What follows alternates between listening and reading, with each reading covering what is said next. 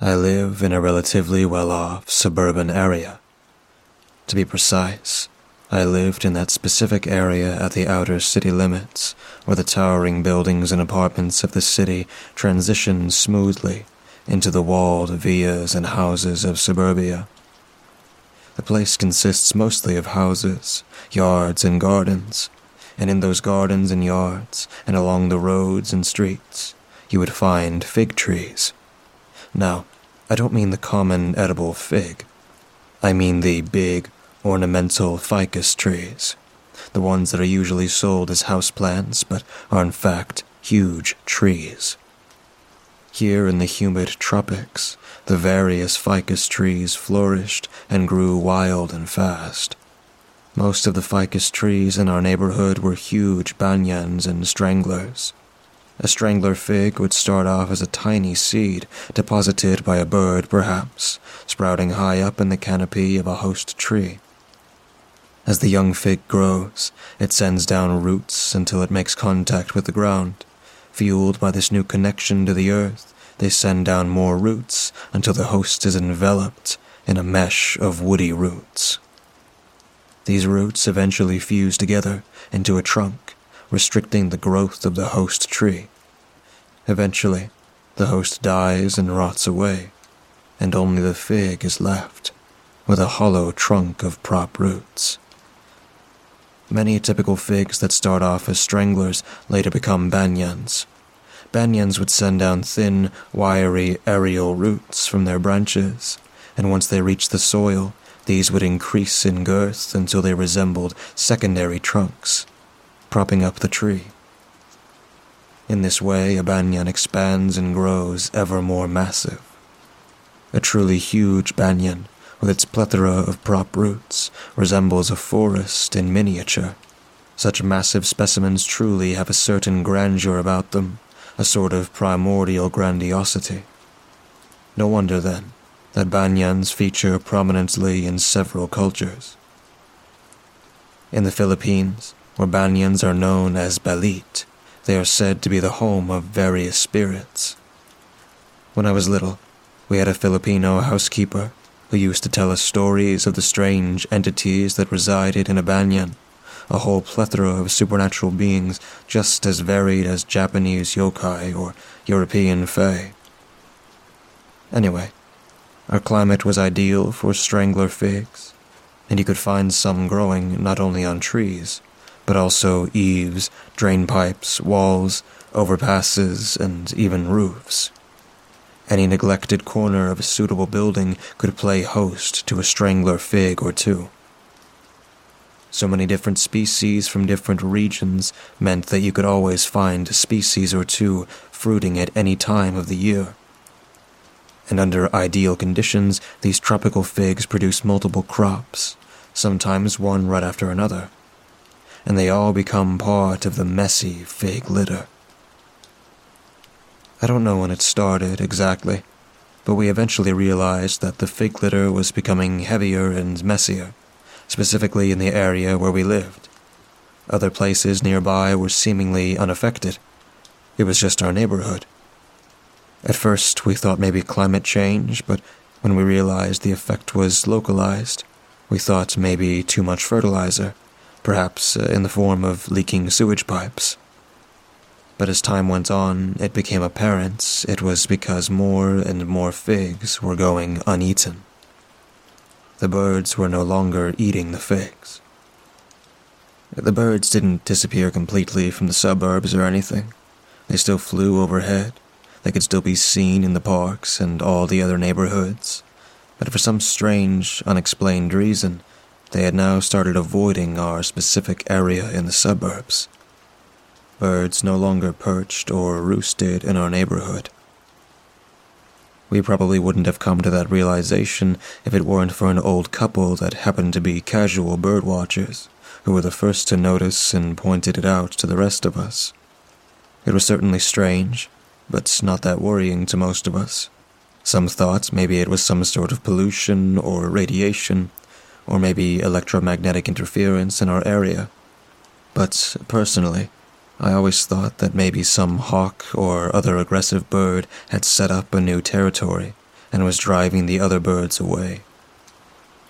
It took us much, much longer to realize that the stray cats had started to avoid our area as well. Life went on as usual. I had school and other matters to attend to. Months passed. I graduated high school and got admitted to a local university, and both of my sisters got married. It was a bit of a busy time, and I didn't have much time to dwell on the local ecology. Until one day I came home to find my usually mild-tempered parents with decidedly grim attitudes. I thought maybe someone had died, but it turned out that the source of their discontent was disappearing fish. Our climate was pretty hot, so we couldn't have goldfish and koi.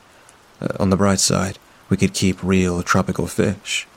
We actually caught most of the fish ourselves. The nearby waterways teemed with introduced exotic fish. One of the more common species were Midas cichlids, big, blocky, hump-headed fish, brilliantly colored in shades of bright orange. We also got a fair number of huge, dull-colored sailfin plecos. Now, on that particular day, we all had to go out for one reason or another. As it was a busy day, we had neglected to check on the pond in the morning. In the afternoon, my parents came home to the unpleasant discovery that most of our fish had disappeared. 1 or 2 fish going missing every once in a while isn't too unusual. After all, fish are mortal and do eventually die, and the plecos are effective and ravenous scavengers that dispose swiftly of any remains. But a large number of fishes had simply vanished without a trace, leaving no fishy corpses floating belly up in the pond. Plecos are formidable eating machines, but even they can't deal with that much carrion in such a short amount of time.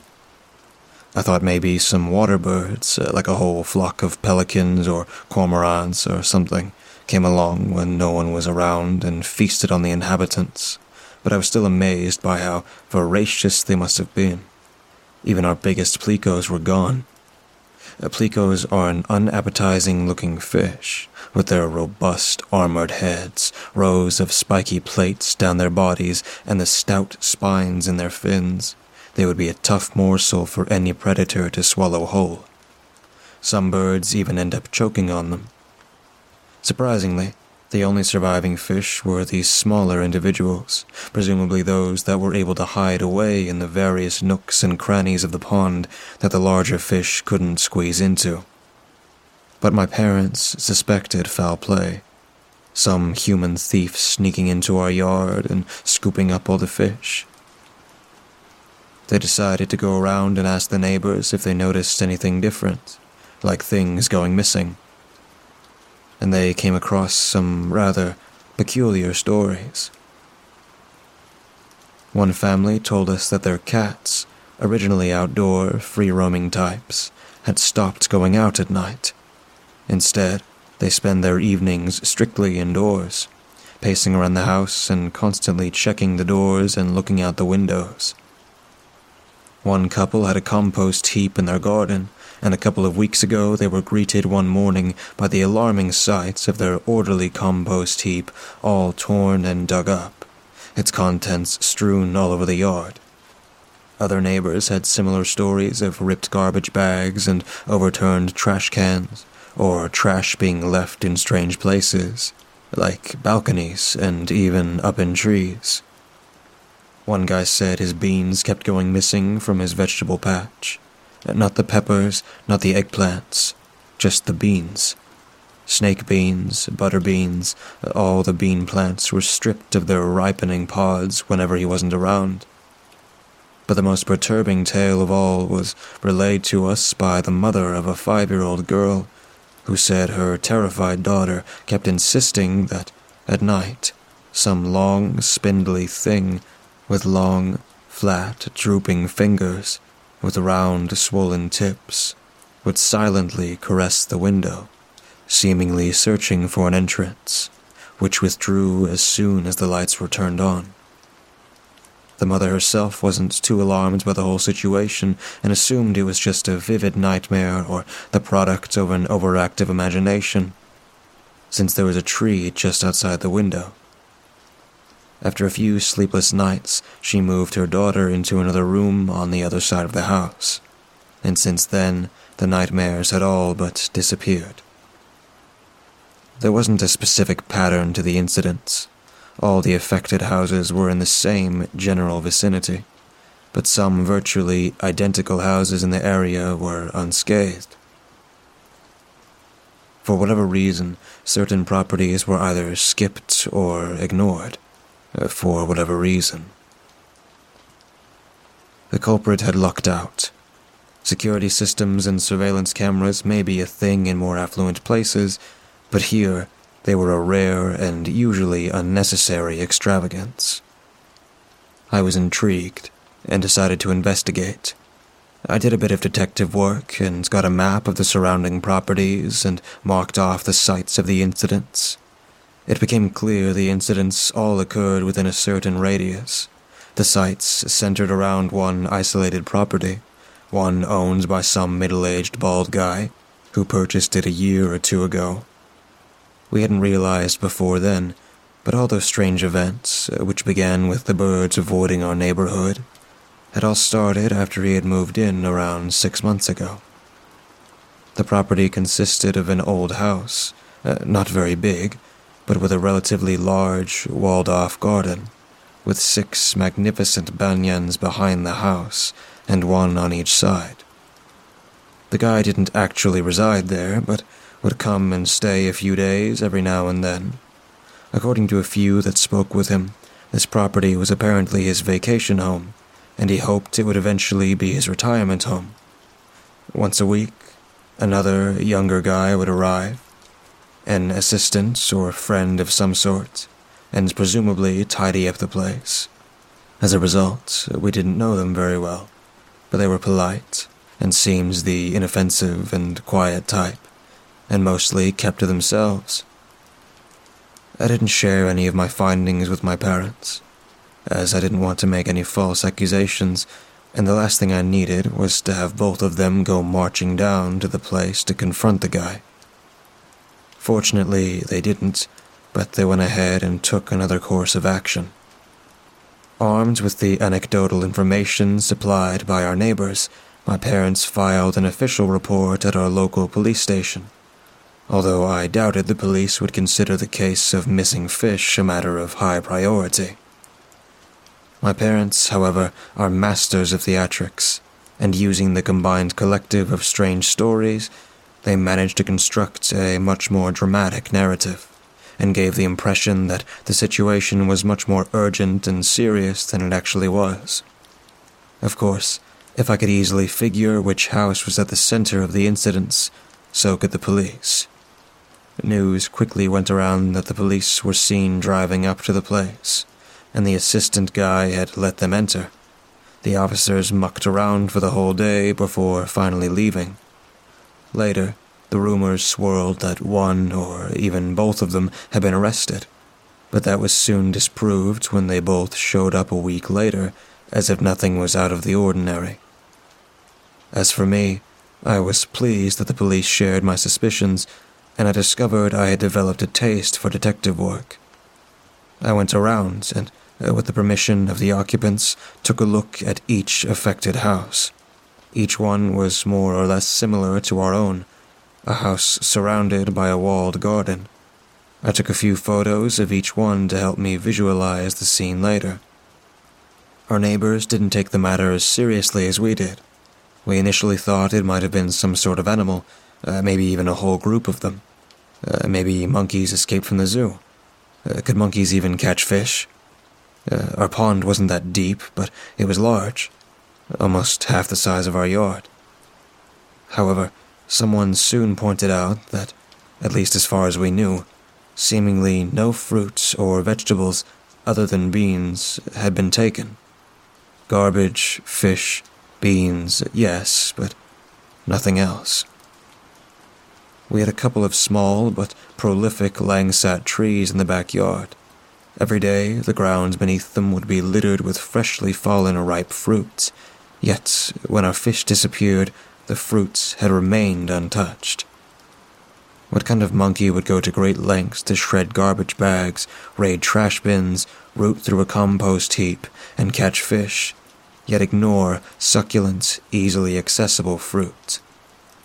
Feral cats would ignore fruits, but when they eat raw beans? I've read that domestic felines sometimes eat cooked beans, but raw beans are actually poisonous to cats. Or maybe the creature had a deficiency or craved for a certain nutrient. It did seem to focus mostly on protein, which would explain it took only the beans. Perhaps a pregnant or lactating animal. A human culprit, on the other hand, would be smart enough to take just a few fruits from each yard, so that the theft would go unnoticed. But then why steal all the beans so blatantly, and ignore the rest of the vegetables? The animal theory became even more unlikely after the police informed us that no trace of any creature had been found at any of the sites. You'd expect tracks, hair, urine, feces, half-eaten scraps, or something. Eventually, the neighborhood arrived at another conclusion. The general consensus among our community became that these events were the work of some poor, starving vagrant, desperately seeking some sort of sustenance in our gardens and trash. The general public opinion was sympathetic. Even my parents felt pity for the newly humanized intruder, although were still somewhat resentful of having so many fish taken. Still, it didn't explain everything. The culprit ignored certain properties, even those that were adjacent. Wouldn't a desperate and hungry person be thorough and methodical? Clear out each yard before moving on to the next?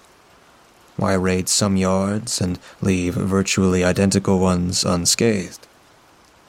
Some of these untouched houses had fruit trees in their gardens, like mangoes and liches, with branches weighed down with fruit, and trash bins overflowing with garbage. The family right next to us had a colossal sapodilla tree with a massive crop of ripe fruit, yet the tree's bounty remained untouched. I find it hard to believe that any sort of hungry person would ignore a feast like that. Something particularly puzzling was the fact another family had a pond too, one much smaller than ours, and all their fish were accounted for. Why some houses and not others? The police made a big show of sweeping the neighborhood and did a few all-night patrols and vigils and basically shrugged and gave up. Meanwhile, people were keeping their doors and windows securely fastened, but otherwise they didn't seem too concerned.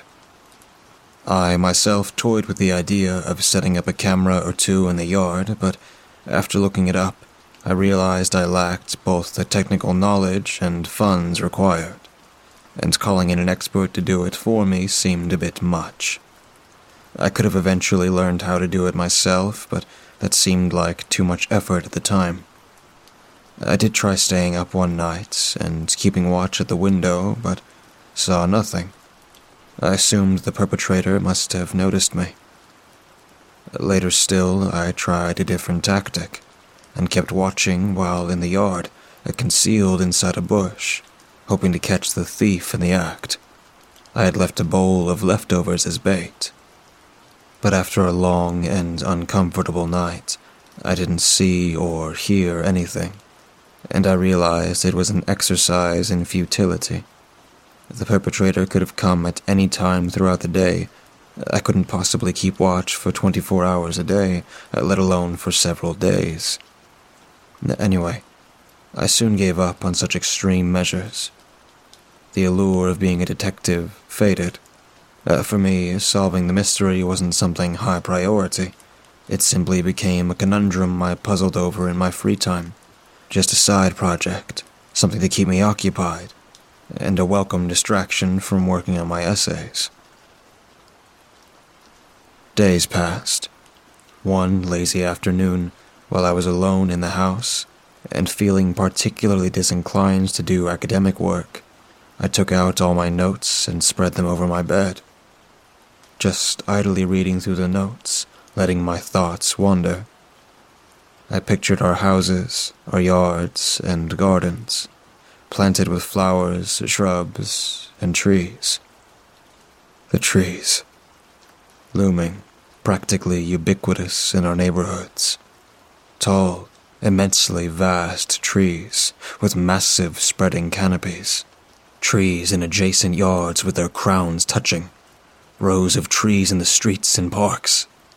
An interconnected network. I sat up. I took out the photos I had taken. I looked at the houses, the sites of the incidents. Each with at least one massive ficus tree in the garden. A ficus tree that happens to be touching another ficus, and so on. I looked out the window, out across our own yard, our own ficus tree. A massive banyan was right up against the garden wall, and beyond it was another ficus in the neighbor's yard. The pond was built under its shade to give the fish some relief from the hot sun. I remembered the scared girl, her story of the thing at her window. Her mother said there was a tree right outside her window. I took out a little map of our neighborhood that had the site of each incident clearly marked. I went on my laptop, brought up satellite images of my area, and zoomed in, compared it with the map. I saw how the trees linked all the sites, their canopies interconnected in one continuous web. A network connecting all our houses. No incidents in sites lacking trees, or houses that had single trees isolated in the middle of a lawn or yard. I remember the neighbor's untouched fish pond. I checked my photos. No trees around the periphery of their yard, either in the streets or in the garden itself. I checked the photos of another house that had been spared. No trees in the periphery either. I checked all the untouched properties. All were just beyond the reach of the communal canopy network. Cut off. Inaccessible. It all started to make sense. A human intruder wouldn't be hindered by the lack of trees.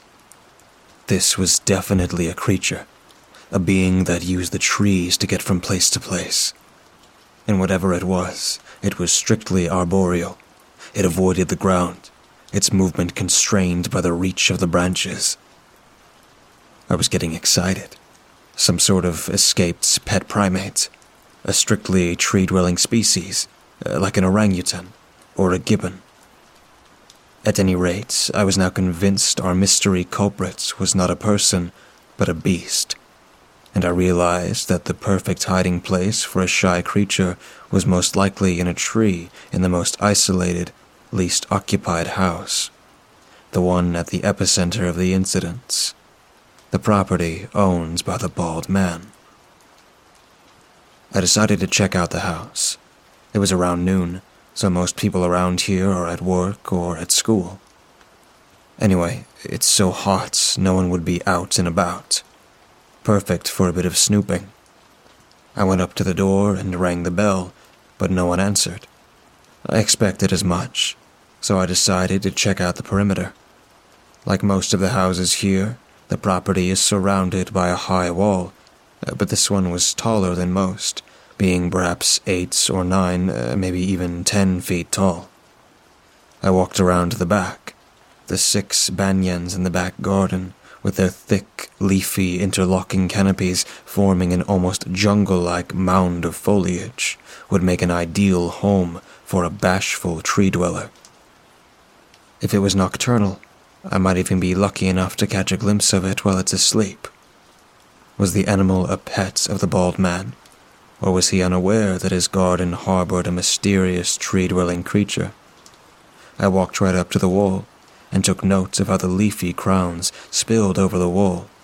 In fact, quite a few prop roots had already taken root on this side of the wall.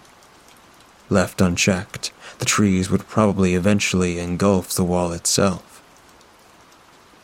Outside the wall, there were trees in the street whose branches intermingled with the banyans. I looked up into the leaves. You could be walking or driving along the streets, and the creature might be right above you, watching, and you'd be none the wiser. I turned my attention back to the yard. After a moment of hesitation, I jumped up and grabbed the edge of the wall and pulled myself up to take a look over the edge. The yard is a bit unkempt, but otherwise looks ordinary. No lawn, a patchy blanket of bark mulch, piles of fallen ficus leaves all over the place. A few shrubs here and there.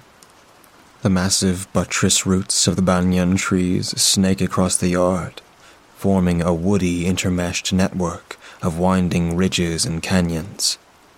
I don't want to trespass onto private property, but soon I convinced myself it's fine as long as I don't actually go over the wall. I figured no one would mind. I just wanted to take a closer look and peer into the trees. I hoisted the rest of my body onto the wall, grabbing the branches to help pull me up. I stood over the wall in a half-crouch. The tangle of branches made it hard for me to stand up straight. I slowly and carefully made my way along the wall, grabbing at the branches to steady myself. As I did so, I peered into the leafy tangle, trying to catch a glimpse of the creature, or at least its nest or something. After that, well, things got a little hazy. I'll try to reconstruct it the best I can from the bits I remember. The next thing I know, I'm coming to. I'm in deep shade. I'm dazed, disoriented. Gradually, I get my bearings. I'm on my back, sprawled painfully over several massive, meandering, buttress roots of a ficus tree. One particularly gnarly root serves as a very uncomfortable headrest. The memories start coming back. Me on the wall, squatting down and getting ready to lower myself off. A branch slips out of my hand. I'm left clutching a handful of leaves. I teeter off balance. I panic and jerk back, overcorrecting. I toppled backwards into the yard. And here I am. I try to get up and cry out in pain. My left arm is shattered. Alarmingly, I can't move my legs, and my back explodes with excruciating pain. I'm paralyzed, I think hysterically. I spend the next few seconds screaming my head off and yelling for help. I finally stop due to fatigue. I try to calm myself, look around, take note of my surroundings. I feel very alone. I yell for help again. I give up after a few minutes. No point in losing my voice. I need to conserve it for later. It was likely the owner wasn't even here. Are any of the neighbors around to hear me? The closest houses are still distant, even if anybody's home. It's likely no one's heard my screams. How long has it been? Judging by the shadows, it was well past noon. I hadn't told anyone where I was going. I was a college student. They wouldn't miss me until next morning. A sudden thought occurs to me. A flicker of hope. I steel myself against the pain and, twisting slightly, I gingerly extract my phone from my pants. The front is smashed, the screen frozen and glitched. I desperately poke the screen, mashing the buttons. The phone is unresponsive. I fight the rising panic. I try to calm myself by reassessing the situation. Left arm's useless, right arm bruised but functional. I can breathe just fine, although there is a pain in my side when I do so. I nearly weep in joy when I realize I still feel pain in my legs. I can still wiggle the toes a bit, move the left leg a little. It means my spinal cord isn't severed. There is still a possibility I can eventually walk again, assuming I get saved. I push away this terrifying thought. I prop myself up on my good arm. Lying on the gnarly tree roots is absolute agony. I look up at the wall. The drop didn't seem that high. It was landing on these hard, protruding roots that caused the damage and knocked me out. I realized that, in a way, I'm lucky. Had I fallen in a slightly different way and at a slightly different angle, I might have broken my neck. I shudder at the thought. Should I stay still? Stay where I was? Or should I try to move? Will it aggravate my back injury? I remember reading an article about a guy with a spinal injury who crawled through a field to get help, but he had the use of both of his hands. The house is pretty far away. Even if I did manage to drag myself to it on one arm, could I gain access to my current state? What if the doors were locked? Maybe the best strategy would be to continue to call for help, with breaks every now and then to let my voice rest.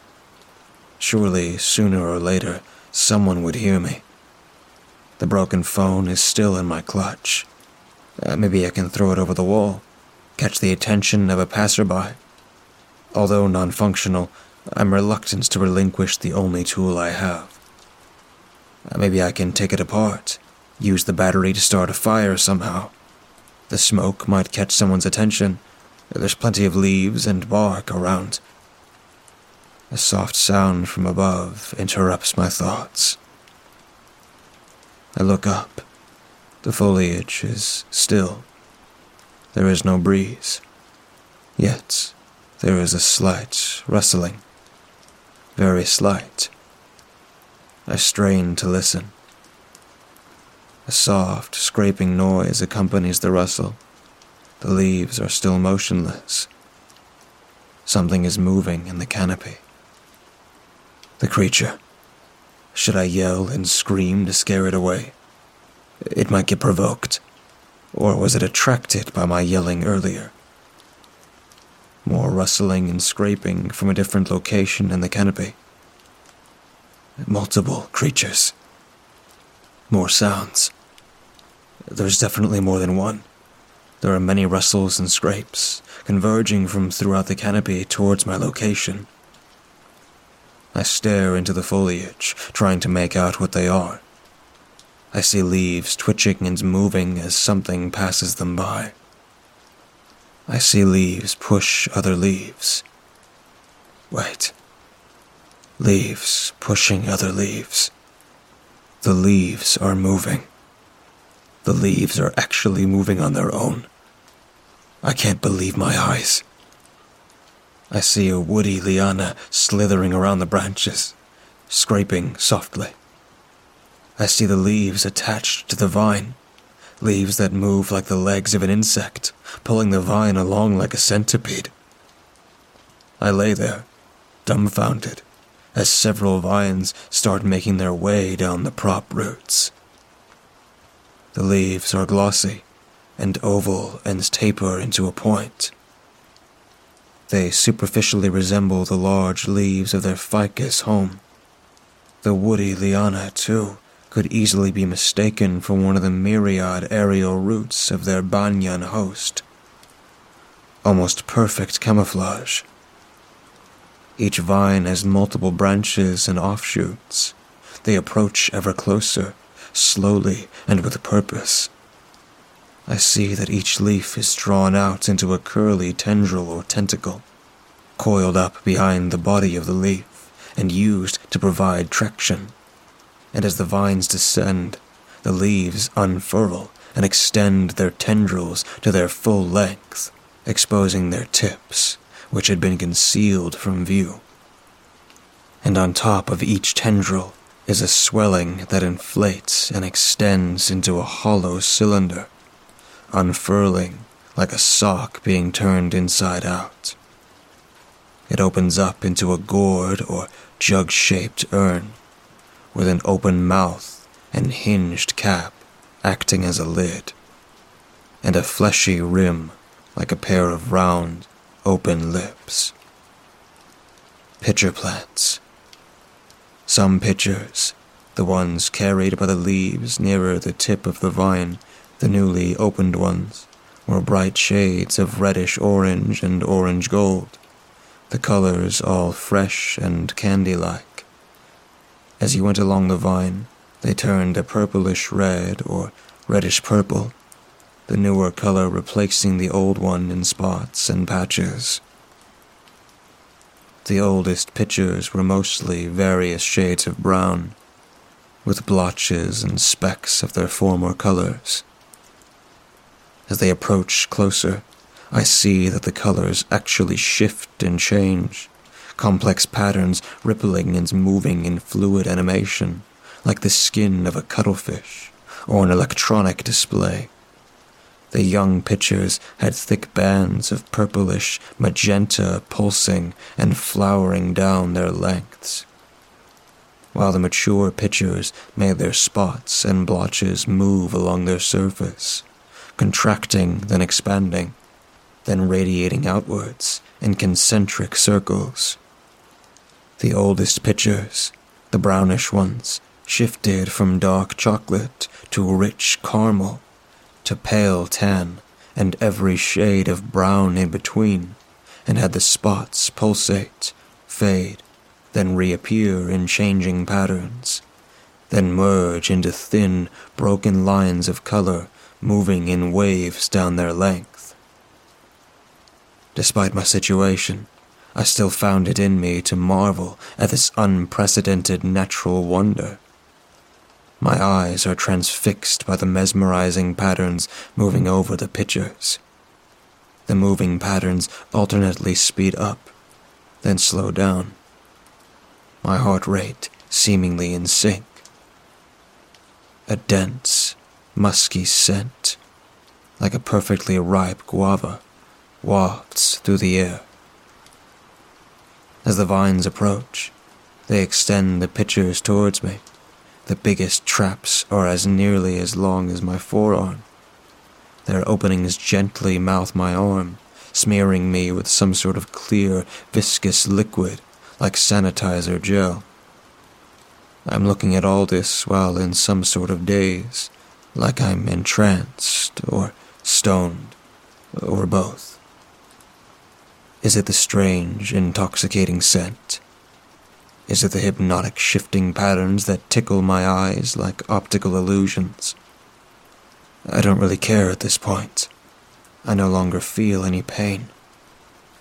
Yet, there's a tiny bubble of panic in the back of my mind, as I continue to marvel at these pictures as they gently mouth and caress my arms, and my torso, my chest, my legs. My legs. My legs are covered in clear slime, multiple pictures moving smoothly over them, dribbling the clear, sticky liquid from the mouths. In my trance, I had allowed the pictures to completely ensnare me in a slimy coat. The spell is broken. I snap out of my stupor. My panic response floods back in full force. The built-up panic is overwhelming and bursts out of me explosively. I screech as I suddenly spasm in terror, then scream again as my body vehemently protests in excruciating pain. The pictures, perhaps sensing I was no longer under their influence, no longer gently caress. Instead, each fasten its mouth to me like a suction cup, and wraps its tendrils around whatever it can. They start pulling back into the tree, dragging me along in a slimy cocoon. The pain and the realization of my plight brings my thoughts back into focus, the panic now receding into the background as a buzzing undercurrent. Despite the agony, and at the risk of permanently paralyzing myself, I decide I must try to escape the plant's slimy grasp at any cost. I try to twist and thrash about to the best of my ability. I struggle to free my good arm. It's no use. The more I move, the thicker and stickier the goo becomes, and the tighter it clings. It's like struggling through molasses or drying glue at this point. And wherever the slime contacts my flesh, it tingles and burns like a corrosive chemical. They drag me over the roots to the trunk, every jerk and bump igniting an unbelievable agony in my arm and back. I scream, curse, and yell all the way. When I reach the base of the trunk, they start hoisting me into the canopy feet first. My mind is in a daze from the pain. my throat raw from the screaming. One last desperate thought occurs to me. I try to bite at the tendrils and the slime, but to no avail. The goo is wrapped tightly around my neck like a collar made of resin. I can't twist my head far enough. I'm exhausted. Despair grips me. There's no escape. I resentfully resign myself to a painful and horrible death. I would have liked to die with dignity. I think bitterly to myself. It pulls me into a more horizontal position onto a large branch. The vines wrap around me, the leaves enveloping me almost tenderly, like sepals protecting a flower. Will it start feeding on me here and now? Bathe me in acidic juices and enzymes? Slurp up my liquefying tissues while I'm being digested alive? Suddenly, they all pause, then shudder. Several pitchers lift into the air, waving around. I hear a loud, aggressive rustling. Something is moving with arrogant and deliberate oafishness throughout the canopy of the adjacent banyan. Another group of vines emerges from the neighboring tree, spilling onto the branches.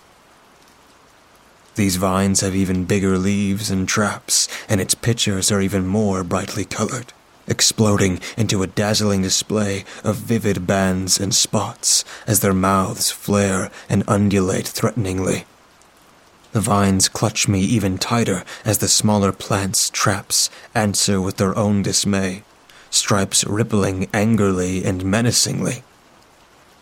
The scent of guava is now replaced by something harsher, more pungent and acrid, like a mix of vinegar and hospital disinfectant. The two plants display a posture for a while, pitchers gaping and writhing. Then, the larger pitchers surge forward and latch onto me with their mouths, like botanical lampreys. They try to push and pry the smaller pitchers off of me, but the latter continue to try and maintain their hold on me. Branches and leaves shake vigorously around me. Pitchers slither and grapple with each other, each plant trying to twist off the traps of the other. The larger plant starts to pull me away, but the smaller plant doesn't give up so easily and clings even more tenaciously to me, wrapping its vines and tendrils around the surrounding branches. The larger plant is stronger, and gradually, through sheer brute force, starts dragging me to the outer branches, attempting to get me back into its own tree. The branches here on this periphery are thinner, spindlier, brittle. This is ludicrous. I'm stiff with terror as I sway and bounce precariously in the grasp of the two sparring plants, each trying to weaken the grip of the other. Suddenly, the branches beneath me break under my weight and give way. In the midst of their struggle, neither plant has a proper grip on me. For the second time that day, I plummet towards the earth. The next thing I remember is seeing a bright light, and then gasping awake, scaring the living daylights out of the intern shining a light into my eye. I was in the emergency room of our local hospital. The next events all pass in a blur. I remember an overexcited intern who kept reassuring me and patting my shoulder and being poked with needles. My clothes are covered with a sticky residue, and I have dead ficus leaves stuck on all over. My exposed flesh is covered in what appear to be chemical burns. Eventually, though, I became aware enough to ask how I got here. While testing my reflexes and the sensation in my legs, the doctor told me that it was the property owner who found me and called an ambulance. No mention of any ambulatory plant monsters. Later on, when I'm finished with imaging studies and comfortably admitted to the ward, the doctor comes to me with some good news. Images of my head show no bleeding, fractures, or any other sort of injury, though they'll have to repeat them in a few days to be sure. While my back is pretty messed up, there's no major displacement. I'm later scheduled for surgery on my fractured arm and on my back to stabilize the vertebrae. Later still, my parents came to visit. They were equal parts reproachful, angry, and relieved.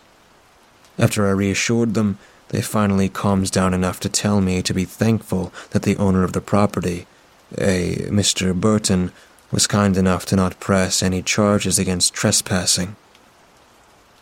Stunned, I sat there, speechless, as they told me the police now think I'm the prime suspect behind the incidents. I tell them what really happened, but judging by my mother's stony visage and my father's increasingly bewildered one, they didn't believe a single word I said.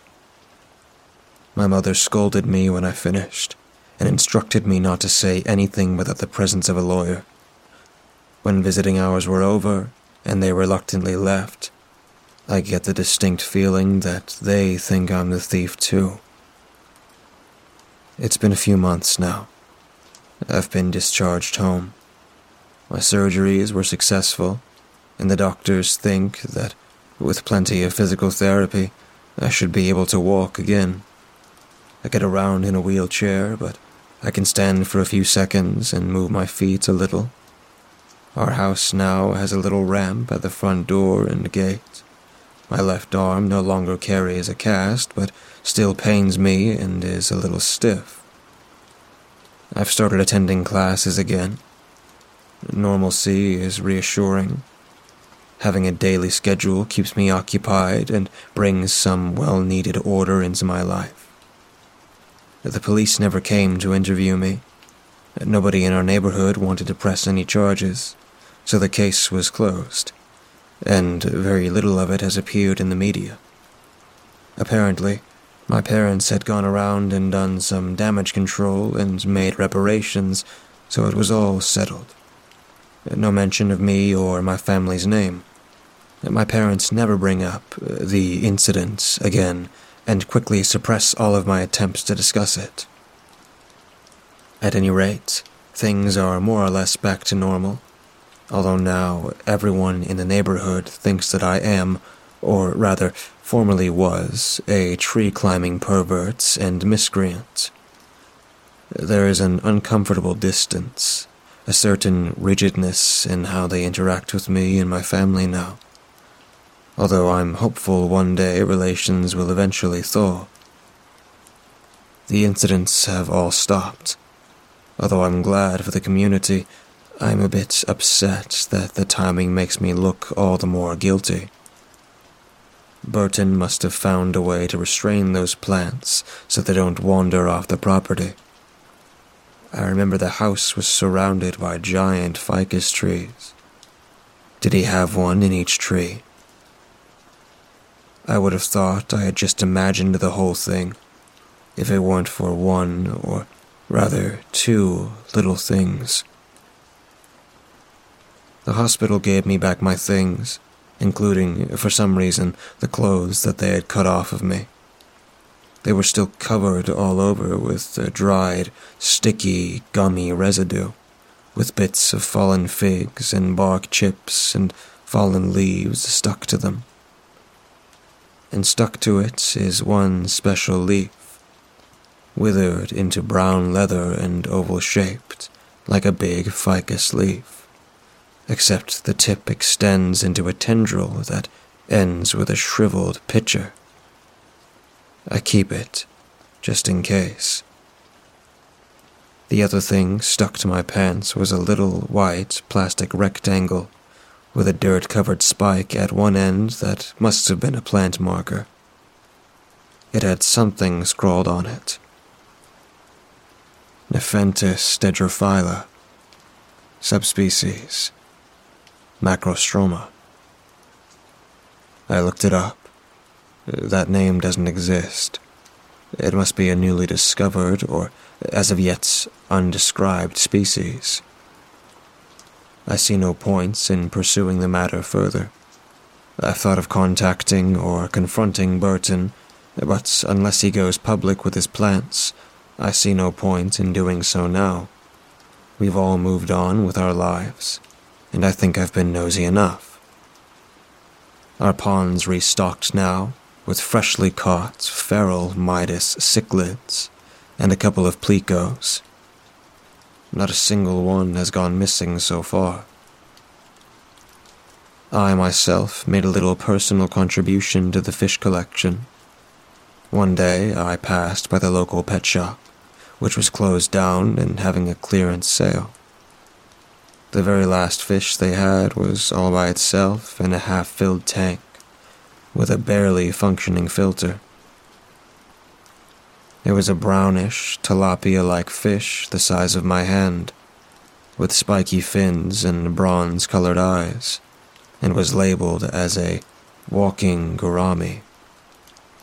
I was intrigued by its grumpy visage, and sympathized with its plight, so I bought it at a generous discount, and after a short spell in a quarantine tank, it was introduced into our pond. It seemed to fit in just fine.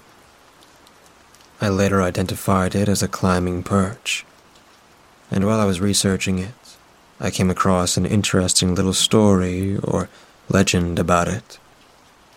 I guess I managed to solve a long-standing mystery of natural history.